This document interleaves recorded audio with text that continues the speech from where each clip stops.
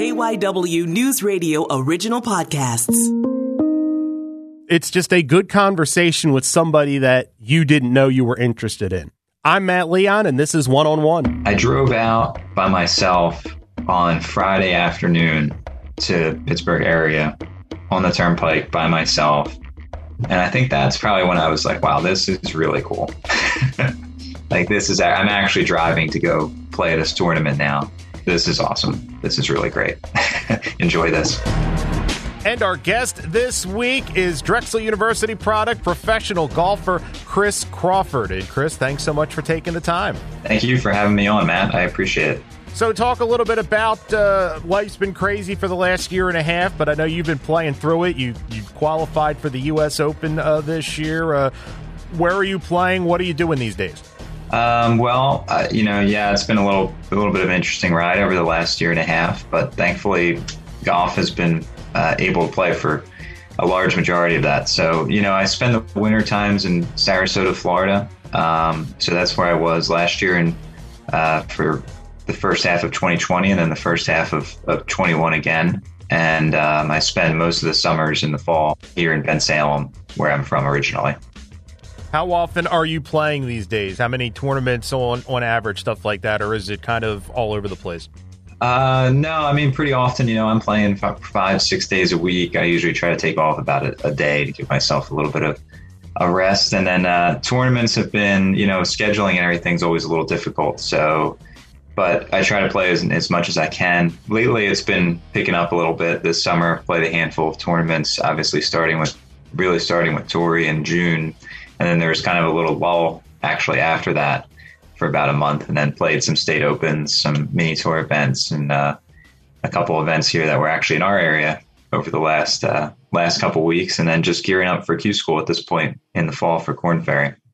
Yeah, and for people that aren't familiar, explain what Q School is. And Korn Ferry is kind of the lane that feeds into the PGA Tour, correct? Yeah.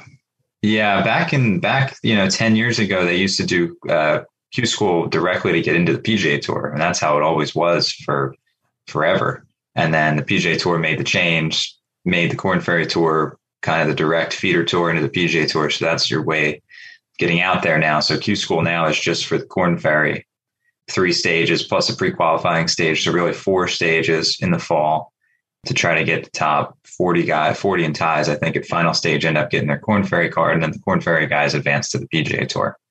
So that's how they have it set up now. So I have to go to first stage in about 2 weeks, and then everything kind of wraps up kind of quickly. They do it all in about a month and a half now.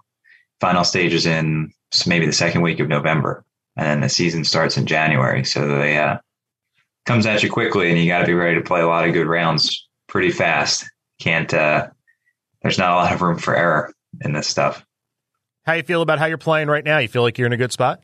Yeah, certainly not bad. I think, I was able to play the last 2 Form Tour events, which was the, usually it's the Mackenzie Tour, but the Canadian border was shut down for most of the summer, obviously. And they added a tour in the U.S. called the Form Tour, and played about 8 events. I was able to have status there. Didn't play most of the season, but was able to get a sponsor's exemption into the Rolling Green event, which they had obviously just outside of Philly. And I played Rolling Green a lot growing up over the years, just in tournaments and stuff. So I was able to get into that event, and then played well enough in that event to get into the Tour Championship the following week up in Wilkes-Barre. Getting to play those 2 events was kind of a nice little prep, hopefully going into Q School here in a couple weeks. So I think things are coming along all right. So let's talk about the origin of golf in your life. Was it something you were exposed to as a youngster? Were you a kid that played everything and just eventually you realized how much you enjoyed golf and that you were good at it? Kind of give me how it started. Yeah. So I started playing golf when I was very little, like pretty much basically just after I could walk. I had plastic clubs and cut down clubs, and I was always very interested in the game. Right around when I was born and my early childhood kind of coincided with my dad kind of picking up the game and starting to play. He didn't play growing up or anything, but in his 20s, he was getting more into it.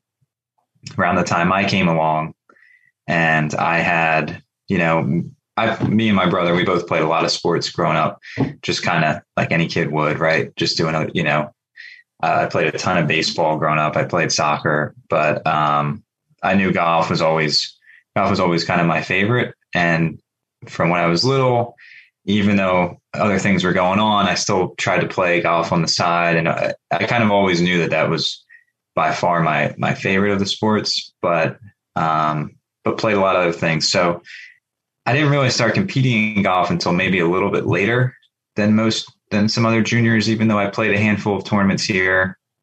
Didn't really know I wanted to play in college probably until mid high school was really when I thought that maybe that was something I could try to do. But it was always something I tried to play, try to get out and do as much as I could, and really always wanted to do it. I never knew that I would be trying to play professionally. That was not something that I was like gunning for from a young age. It just, that didn't happen until much later that I thought I might try this. But I don't know if that answers your question. No, absolutely. So I'm curious, you obviously loved the sport as a youngster. What was it about golf that just clicked with you even as a kid? It's a good question. I think, I don't know. I've always been, the personality wise, I felt like it always worked for me. I've always been more of an easygoing person, kind of laid back. The pace of the game always, I think, fit me well. Even I was not like a really hyper kid or anything like that. So I was fine with just hanging out and playing. And I don't know. I just I don't remember a time in my life where I didn't love playing the game. It's just something that, goes back before I can remember. And I was born in 94. So when I was really little, that was the Tiger era was really getting going. Those are some of my earliest golf memories, watching those events. I watched a lot of golf from a young age, if I could. And like a lot of people my age was certainly inspired by that and by everything that was going on there with him and what he was able to do.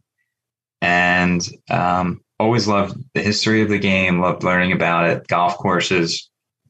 I grew up on a Donald Ross golf course, which was at Lulu Country Club, which was perfect for a young kid to learn the game, perfect to get exposed to a historic old golf course that was really great for a young kid, for somebody growing up to play. And I don't know, we just always clicked, me and the game a little bit. So you talk about you didn't think about playing in college till halfway through high school, but was there a moment when it crystallized for you that you were better than most of the people you were playing with and against? Like even as a 12, 13, 14-year-old, did you notice you were able to make shots and manage a course a little better than the folks around you?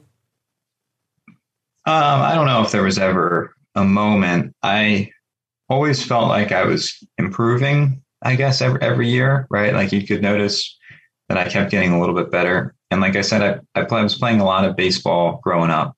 And, so my time in golf was somewhat limited. So I think that always gave me maybe a little bit extra thought that, hey, if I ever did play this full time or really, really had a lot of time to practice and play more tournaments, that I could even get any better. And so I kept seeing like little improvements, not that I was doing anything great necessarily, but, tiny little improvements every year through high school. And then high school was kind of the same thing. I just, I did fine as a freshman. I just kind of felt like I made little improvements, started to play some tournaments and maybe would play a little bit better in a couple tournaments here or there. So I don't know if there was ever one moment necessarily, but I did kind of notice those little incremental changes. And by the time I was junior year, sophomore, junior year in high school, I thought maybe I'd like to try to play somewhere in college. I don't know where that would work out, but I'd at least like to try to do that. And I thought I could do that. And you went to Holy Ghost Prep, correct? Yes. So talk about the the road to Drexel? How do you end up a Dragon? Once you did start to think that this was something for college, did they come after you? Were they one of many you were looking at? Kind of give us the origin story of you heading to Drexel. Definitely not many. Definitely not one of many. One of a couple, not very many. So the whole college recruiting process, I was very late in the game. Most kids that are going to playing high level college golf, they're playing AJGA tournaments and these junior events that are getting recruited from, pretty early on in the game. Most of the big colleges have their recruits lined up when they're, 16 sophomore juniors in high school, ready to go. So how I ended up at Drexel was an interesting kind of stroke of fate that was just basically just coincidence. It was my senior year so it would have been October, my senior year, actually about 10 years ago, when we were playing the district championships at Turtle Creek for Holy Ghost, which we played every year. It was always at Turtle Creek. And I played decently well. I can't remember how I finished in the event, but Drexel's coach at the time, Mike Dinda, was out doing recruiting. He was out following some groups at Turtle Creek.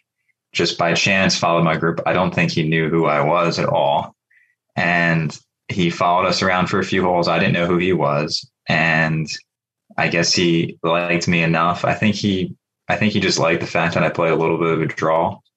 I think since he saw that in himself, played a little bit of a draw or maybe even a little bit of a hook most of the time.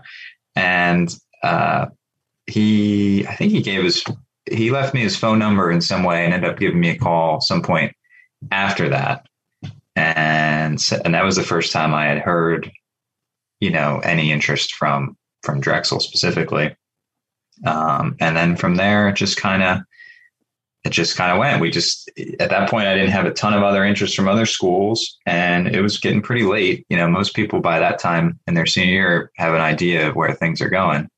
And we clicked and got along together. And he said, "Hey, what do you think?" And a couple months later, I still waited a couple months. I was a little indecisive.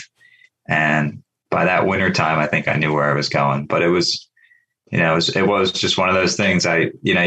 You're in high school, you send emails out to like a bunch of different schools, and maybe some of them respond.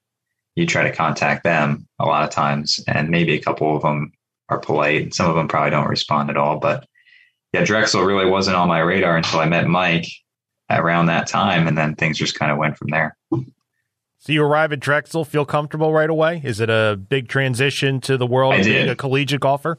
Actually, no, it was a very comfortable transition for me. I walked into what I thought was a great situation with the guys on the team.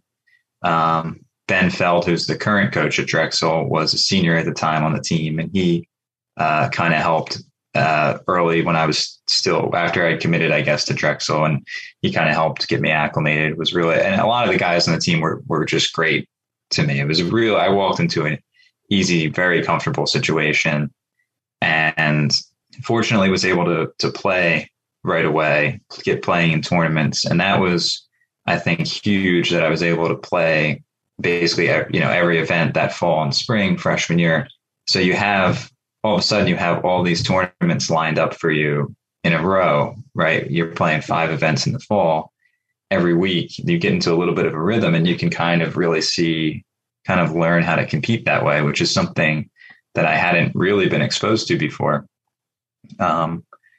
So it wasn't, walking into the situation Drexel I had was fantastic. I really enjoyed it, and I enjoyed it right away and through the entire 4+ years that I was there. You have so much success at Drexel. You were, I think, men's golfer of the year 1 year, 3-time all conference, 11-time conference golfer of the week. Did it always feel, I don't know if natural's the word, but did you ever surprise yourself? Or did it just seem like, hey, I'm playing well and this is the next logical step, and if I do well, this happens? Did it just all kind of make sense? Yeah, I don't think I surprised myself. I mean, certainly, it was like the same thing I was saying kind of about college or when I was younger. I just tried to get incrementally a little bit better. And I kept seeing improvements that made me realize, oh, okay, maybe I can do this. Okay, this my scoring average is a little better this year. Okay, I have more top tens this year. These little tiny things, or even in what you're doing every day, you can see it a little bit. So I think I was rookie of the year my freshman year, which was all these things were nice. I certainly enjoyed it, but I think it was just a matter of I was just noticing that I was getting a little better, and I was able to focus. So by the end of the year, like of junior, senior year, after I was a little bit into it, I mean, I was pretty determined to try to win events and to try to do as best as I could to put myself up there as one of the best players in the conference. I mean, that was certainly a goal for me. And I always just figured if I gave myself a chance to win events, right? If I just hung around near the top of the leaderboard, you're going to like almost accidentally win a few of them at the very least. Right. And then if you have a really good week, maybe you can do well. So yeah, I mean, I set goals for myself that included some of that stuff. It wasn't the only focus. It wasn't the thing that drove me the most, but it was certainly in the back of my mind. Did you ever feel, as you're having this success and you kind of become the centerpiece of the team, did you ever feel pressure? And if you did, how did you deal with that to continue to have success? I don't think so. I think in college golf, even though you're a team, you are still an individual, right? So I always looked at it as I'm going to try to play the best that I possibly can myself. And if I do that, it's going to help the team, right? It's not like another sport where you're reliant on each other. You are, in the sense that the final score for the team depends on what everybody shoots, but you are in control of your own, you're totally in control of yourself. And then everything else just kind of happens. So I figured that for the sake of the team, if I just focused on myself and played the best I could, that was going to help the team. And then if you had a rough day here or there, that's golf. I mean, it's just going to happen, and it happens to everybody. And you always drop one score. You take the best 4 out of 5 in college golf. So no, I never felt a ton of pressure. I just tried to do the best I could, and just tried to trust that would work out. So I'm curious, when along the line here, I'm sure everybody that plays at a certain level of golf has dreams and ambitions of, boy, it'd be great to go pro, or I think I can go pro. I'm imagining there's kind of, if not a moment, a time period where that transitions from kind of a vague idea or dream to, you know what, with where I am right now and what I can do, this is legitimate. Like, there are now concrete steps that I am capable of achieving that could get me on the road to being a pro. Do you remember when that started to crystallize for you? Honestly, I don't think it did until the 2016 U.S. Open. I think that was the first time. Like I said, up until this point, I just wanted to compete.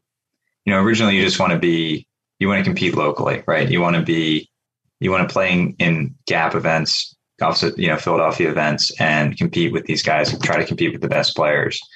And I played some more national amateur events, and you want to try to play as best you could in those. So it's kind of like a little bit of a professional golf was not my focus for most of my competitive golf life, right? It wasn't something I was necessarily thinking about, even if maybe there was a tiny bit of it in maybe the back of my mind, until probably the 2016 U.S. Open. And I knew, because I was at Drexel, that I still had a 5th year of school, because I went in as a 5-year degree. So my career at Drexel wrapped up then in April, I guess, of 16, my 4th year, my senior year. And I knew I still had an extra year of school to go. So turning pro immediately was never going to be an option. I wasn't going to leave school early. So it was kind of a decision that I was able to push back at that time. I was like, all right, well, I'll just think about that later. I'm just going to keep playing amateur events and see how I do. And then I got another year of school, so I can kind of, if I keep getting better, maybe I'll think about it. And then the 2016 U.S. Open was when I first thought, okay, maybe this is something I should really think about doing. It wasn't going to advance the timeline at all. I still had at least a year to go, but getting a chance to play in that and to to see to see the guys on the PGA Tour. I played with practice rounds with literally some of the best players in the world at the time, coincidentally. And you're like, okay, maybe this is something I should start to think about. I want to talk about the U.S. Open in a second, but when the Drexel career, when you look at it in its totality, what are some of the best memories that come back when you think about your time as a Dragon? The best memories by far are the trips with your teammates and your coaches. Like, we took some really unique trips over the years. We went down the Outer Banks every year to play ODU's tournament. That was, you stay right on the beach in a hotel. We go out, you're hanging out and doing the trips that we did is by far my best memories of college golf. Drive the van rides, like all these little things where you're just spending so much time with each other in hotels. I got to think golf is different than other sports in the sense that there's so much time you spend competing, right? If you play a soccer game or even a football game, it's a couple hours and then you're done. These golf tournaments are entire weekends where you're spending time together in hotels and then competing sometimes you're competing for 10 plus hours a day if you're playing 36 holes, so it's a long thing. And Mike Dinda, our head coach, and Ben and everybody just did such a great job of like making sure things were fun. Like, if we went to a new place, we'd always try to get some of the local flair. We didn't necessarily just eat at Outback or the generic restaurant, right? We'd try to go somewhere local. We'd try to do something fun, playing wiffle ball on the beach. We took a tournament. We played St. Bonaventure's tournament every year, and Dinda is from up that way. So we'd go and play his home course the weekend before, and then before the practice round. So it was like a whole thing, all these unique trips that were just so awesome, that are by far my favorite memories of college golf. And one of the things I'm so thankful that I went to Drexel at, because, I don't know, I can't speak for everybody else's experience, but, we definitely made it fun and had a good time on those trips. Time for a break on One-on-One. We will have more with former Drexel University golfer Chris Crawford right after this. When someone at KYW News Radio goes out to cover a story, there's a lot that just doesn't make it on the radio. I cannot believe this is going on. In a world of lazy arguments, it's one of the laziest. I'm Jay Scott Smith, and I talk to my colleagues about everything you didn't get to hear on the air on the podcast, The Rundown from KYW News Radio. Listen free on the Odyssey app or wherever you get your podcast. And we are back. Our guest this week is golfer Chris Crawford. So the U.S. Open, you've qualified 3 times. First time is in 2016. And if I remember correctly, to qualify, you had to hit a monster putt with all the pressure on to get into that first U.S. Open. It was like a 40, 45-footer. Am I correct? Yeah. No, I think it was probably about 40 feet on 18 at Canoe Brook. Yeah, I did not play that hole very well, and was fortunate to even end up on that spot. I remember I played well in the local qualifier, which was I played the local one for the Gap at Miss Elm Springs. Played well. That was like mid-May. I get to the sectional, and I played like a great round in the morning, and all of a sudden I'm in contention. It was in like 3rd place in the morning or something. And, the things just kind of came together. I made a lot of putts in the first round, just played really well. And the second round was not going nearly as smoothly. It was a rockier road for sure. And I was struggling a little bit, and it hung in there for really the entire day until 16. So my 34th hole of the day, made bogey, played the hole poorly, hit a bad tee shot. Second shot goes short right, whatever, make bogey. And Ben Feld was caddying for me, and I asked him, I hit a good tee shot on 17. I asked him, finally, wasn't aware of the scoring the entire afternoon. I said, all right, well, I figure we got to be close here. Where do we stand? And he said something along the lines of, par, you're in, right? You're on the number, you're good. Ended up, I was like, okay, I was glad that I got the tee shot off before I asked that question, because that tee shot was pretty difficult, and I hadn't hit a good one for a couple holes. So I only had like pitching wedge in, kind of made a mess of it, hit the pitching wedge to like 30 or 40 feet and 3-putted on 17. So now I know I need birdie on 18 to get through. I tried to compose myself on the tee shot, and 18 at Canoe Brook North is like a 600-yard par 5.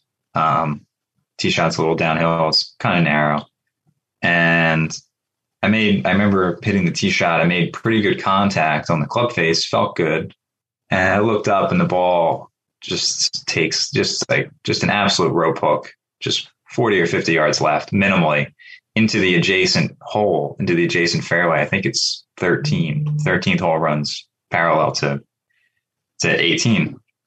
And there's all these trees down the left of 18 that kind of block you from coming back into the fairway. It's not an easy shot. And I think I might have been in the first cut, maybe not the fairway. But basically playing back into the actual hole, playing back in the 18th fairway was not an option. So I had Ben walk off. We did not play this hole very quickly, which I think was acceptable under the circumstances. I had Ben walk off the yardage all the way down the 13th fairway. I kind of hit like a mediocre layup. I still had 6-iron in over the trees at this point into the 18th green. It was like 185, something like that. And hit the 6-iron. Remember again, making good contact, looking up. The ball caught like a little leaf on the top of a tree, but didn't actually affect the flight, luckily. And we didn't see where it ended up. So I heard some like light applause because there was a little bit of a crowd around the 18th green at this point. We heard some light applause. So even though I didn't see it land, I was like, okay, it's got to be somewhere close to the green. I have a chance. And at this point, at least if I made par, I could still get into a playoff. And there would have been a big playoff for one spot.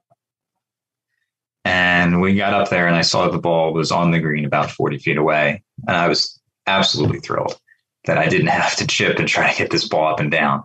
Just having a putt was just like a relief at that point. The pin was in the back left. And I remember reading the putt with Ben and we were like, it's not, as far as these putts go, it's actually not that difficult of a putt. It's uphill. It's going to break a little right to left, not a lot. It was like a couple inches outside right. And I just tried to tell myself to give it a chance. Just hit a decent putt and give it a chance. And I think I hit it a little hard and it kind of caught that left edge and went in. And it was a great memory, great moment for me, for both of us. And, there was a lot of people around, like I said, kind of waiting for that to finish. So they were able to capture it on video. And it was, it was pretty fortunate. The whole thing was a little lucky, but I guess that happened. You need that sometimes. Do you remember, did it seem like it took forever to get in the hole? Do you remember your emotions as the ball's going closer to the hole? You kind of black out a little bit. I do have a memory of it, but it's all a little bit of a blur, honestly, especially right after it goes in. I just remember hitting it, looking up when it was probably about halfway or a little past halfway there. And I knew it looked pretty good. And I was like, please just catch the lip. It kind of catches the left side of the hole. I was like, please just catch the hole. And it was almost like a little bit of a shock when I saw it catch the hole and drop instead of whipping out, because it was coming in hard. And then I kind of I don't really remember the next couple seconds after that, except for just being really excited. The level of excitement is just so much. And you walk off the green, it's just like a combination of excitement and relief and kind of disbelief a little bit, and it was just great. To that point, how long does it take before it really kind of sinks in that you're going to play in the U.S. Open? Because I'm sure there's got to be a period of just kind of surrealness and it's kind of this idea that everyone's talking about, but is there a moment when it kind of hits you wow, I don't know if it was a email for information or somebody calls you and says, this is what you have to do. Right, what do you remember when it really kind of smacked you in the face? Well, after it happened, a couple minutes after, I was doing some interviews. I remember thinking, because I had played Oakmont before, And I remember thinking, oh my God, I have to actually go play this golf course now in US Open conditions. Like, how am I going to do that? This place is going to be impossible. But yeah, the next couple days, they send you some stuff, they send you information, they try to get everything sorted out. And thankfully, with it being in Pennsylvania, the planning wasn't that difficult. You just get a hotel, and some of the other, there are times if there's flights involved or more expensive places. But, I drove out by myself on Friday afternoon, I think. So it all happened so quickly. The qualifiers on Monday, and then the tournament's a week and a half away. So that Friday I drove out to Pittsburgh, the Pittsburgh area on the turnpike by myself. And I think that's probably when I was like, wow, this is really cool. Like I'm actually driving to go play this tournament now. And it was just such a really peaceful, enjoyable ride. 4.5, 5 hours, dead straight, mostly flat, out the turnpike, just by myself. And I was like, this is awesome. This is really great. Enjoy this. So what is it like to that first time, when you talk about playing the practice rounds with some of the best and you're out there, what is that like being a part of that group that's playing in such a prestigious high level tournament? It's bizarre because these guys are doing it every week on the PGA Tour, and I'm obviously not. I'm playing, the tournaments I'm playing in, and then you get there and you're treated basically like a tour pro, even though you're an amateur qualifier. They treat you unbelievably well. So that part is strange. All of a sudden you're in the clubhouse with these guys that you're recognizing, all these guys that you've been watching on TV for years, guys that have won majors, just kind of walking around, kind of doing the same thing you're doing, practicing, playing, trying to get ready to play the best they can. And they treat you so incredibly at these events. So you really do feel like it's like you're a part of it for a couple days, And I was lucky. So I got there pretty early. Like I said, I got out there Friday night. I did registration Saturday morning, and Jason Day had been one of the first people to register for the tournament. He was out there pretty early. And when you go through the registration process, they have just a tee sheet on the computer where you can pick out your practice round times and kind of schedule everything for the rest of the week. And he had already picked out a few times. I saw his name on like a Tuesday morning practice round. He was by himself.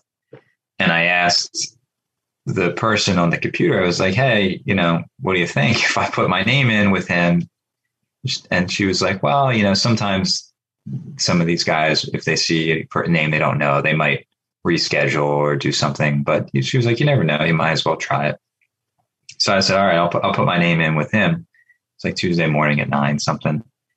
And he kept the time. So Tuesday morning, he was the number one ranked player in the world at the time.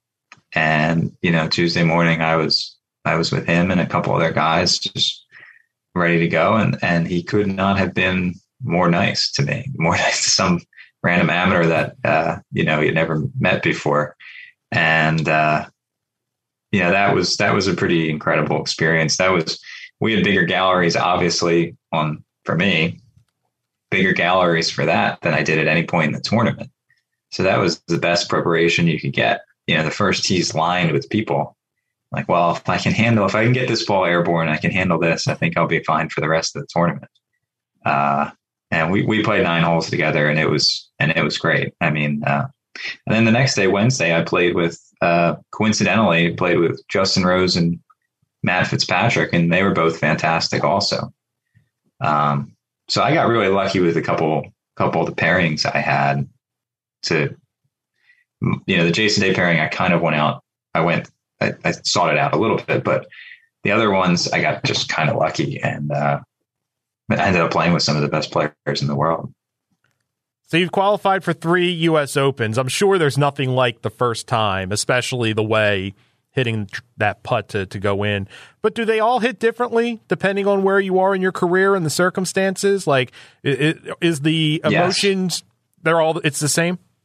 No, they definitely all hit differently. Oh, okay. I mean, The first one was exciting. It was the first time. It was a little bit of it was a surprise. It was wow. It was in my home state, which was special. So we had a lot of people who were able to go, a lot of friends, family, Drexel people, Holy Ghost people that were able to go out and watch that because, it was perfect. I mean, Oakmont is historic. It's spectacular. I couldn't have picked it. You basically can't pick a better venue for an Open for the first time than Oakmont. The second time around with Erin Hills, in the qualifier, I knew what to expect this time out of the sectional. I knew I had done it. So there's a little bit of added confidence there. And it was just a little bit more no frills probably the second time. It was similar in the sense that I happened to play a good round in the morning. And then the afternoon was a little bit more, it was less exciting, way less heroics involved. It was much more boring, which I probably preferred experiencing. It's like, okay. And, but then this year in some ways actually meant the most because, it was the first time as a professional and it had been 4 years. Those memories were starting to feel a little distant of getting through. And there have certainly been some struggles along the way over the last couple of years as a professional. Your life experiences are just different at this point. So this year, it was a different golf course. In the first two where Canoe broke. This one was at Woodmont down in Maryland. This one probably meant the most from the standpoint of kind of showing myself that I could do it again, right? After a couple of years. And like I said, some years where I struggled a little bit, it was kind of more satisfying probably in some ways than the first two. How do you feel coming out of the U.S. Opens? Because it's such a difficult, the courses I'm sure are difficult, the hole placement, it's just everything is such high level. Do you come out feeling like you played really well as you could at this point in your career, given the circumstances? Are there times you're frustrated that you left shots out there? I mean, I'm guessing for the most part it's a mix of everything, but how do you usually feel coming out of these tournaments? This year I was kind of frustrated because I didn't feel like I played well at Torrey. I really didn't drive the ball well, which was just pretty much everything. I couldn't play that golf course if I didn't drive the ball accurately, and I just missed too many fairways. And so that was a little bit tough, because I knew kind of what to expect this time around, and I just didn't have it. Just didn't play well. The first two times, especially Erin Hills, that was probably the best I played of the three. That was the closest I came to making the cut. You could leave a tournament like that and say, hey, I played pretty well, even though I didn't make the cut. I'm pretty happy. I can move forward with this and learn from this. And I certainly felt the same way about Torrey. You can. I'm like, all right, there's a lot to be learned here.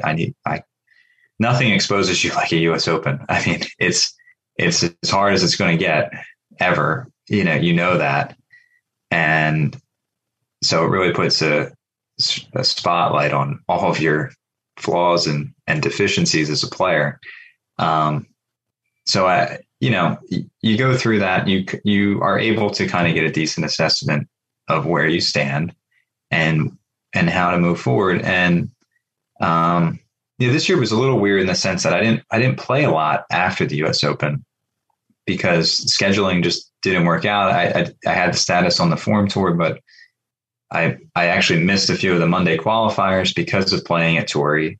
So I wasn't in a couple events. There wasn't a lot of mini tour stuff. So I kind of came back from Torrey this year and didn't compete again for like almost a month just because there wasn't really much for me to compete in. So that was a little strange, but then thankfully I was able to kind of move and start competing a little bit more, move into more of a regular schedule by the time late July came around. But, I don't know. It's easy to get down on yourself if you struggle, but then you have to remember it's the US Open. What can I learn from this? And the answer is usually a lot. You just have to try to stay positive know that it's really difficult to just jump into that situation when you're not a PGA Tour player. To just jump in and play well, it's really, really hard to do. And so try to. I don't know if that I think answers. No, absolutely, question. Absolutely. So I'm curious, if you could only play one golf course for the rest of your life, do you have one that if it could be the only one you played, it would be that one? Well, that's a tough question. That I have already played? I don't know. Obviously Oakmont's one of my favorite courses in the world. But Oakmont is so difficult that every day for the rest of my life might get a little painful after a while. I can only pitch out of those bunkers so many times. Pine Valley is one of my favorite courses ever. I mean, Marion's incredible. I've been lucky that I've played a lot of good golf courses. So that's a tough question. I love Riviera. I'd probably, Marion's great. I mean, Pinehurst No. 2 is one of my favorite places to play. I love golf. I love all of golf down in there, in a couple of the golf courses down there. Even the non-Pinehurst courses are awesome. But I don't know. I don't know if there is one. I think I'd like to mix it around a little bit. I've never played Augusta, so I can't make a comment on that. Yet. Yeah. Cypress looks incredible. I've never been out there. I love to play some golf. There's a lot of places on my bucket list that hopefully I like to get to. I'm curious, are you able to play golf just for fun? And what I say, like, if you and your friends just go out on a week when you're not playing in a tournament and you just go out to a course, are you able to just unwind playing golf? Like kind of flip the switch where you're not micro managing your swing and worrying about what this and just go out there and whatever happens? Or is it kind of impossible to, when it's your livelihood, to not kind of take stock of every shot regardless of the circumstances? I do that. I play with friends and all the time. All the time I try to. It's probably a little different now than it used to be. I have to struggle with that sometimes, where it might be a little harder. You might try to overanalyze things maybe a little bit more because you kind of feel that pressure to be a professional and to perform. But I think it's important to play and have fun doing it. Like playing golf is a job, obviously, in a sense it is, but if it's not a job that you love doing, then you shouldn't be doing it. Right. So it's important for someone in the position like this, like me, or to remember that why you're trying to play professionally is because you love the game and want to be the best you can at it, and not to overburden yourself with some sort of external pressure of feeling like you're a professional, however you define that. So playing for fun, I thankfully get to do a lot of it with friends and with my dad and brother and our friends and everything. And it's very important to just go out there and be like, hey, this game is great. I enjoy doing this. I enjoy doing it with good people and just talking and not to take everything too personal all the time, because there's plenty of time to practice. There's no shortage of time to practice and overthink things on the road or when you're home. So letting loose and enjoying yourself is very, very important. And I'm just curious, are your friends anything like my friends, where if I played golf all the time and then I went out and played with them and I hit a bad shot, I would never hear the end of it? Oh, I thought you qualified for the Open. That's great. Like, do you have to deal with that when you're just banging around with your buddies? Not too much, honestly. Not too much in that sense. Maybe a couple comments here or there, but not for the most part. No, not that it would offend me. I wouldn't mind. Chris Crawford, this has been a lot of fun. Thanks so much for taking the time. Thanks, Matt. I appreciate you having me on. Hope I was able to to answer all your questions and be a decent guest. Thank you. I appreciate it. And that will do it for this week's episode. Want to thank Chris Crawford for being our guest this week. Now, if you like this show and you want to help us out, if you listen on Apple Podcasts, leave us a rating and a review. You can follow the show on Twitter at OneOnOnePod. You can follow me on Twitter as well at MattLeon1060. Thanks so much for listening, and be sure to join us again next week when we bring you another conversation with someone you should know more about.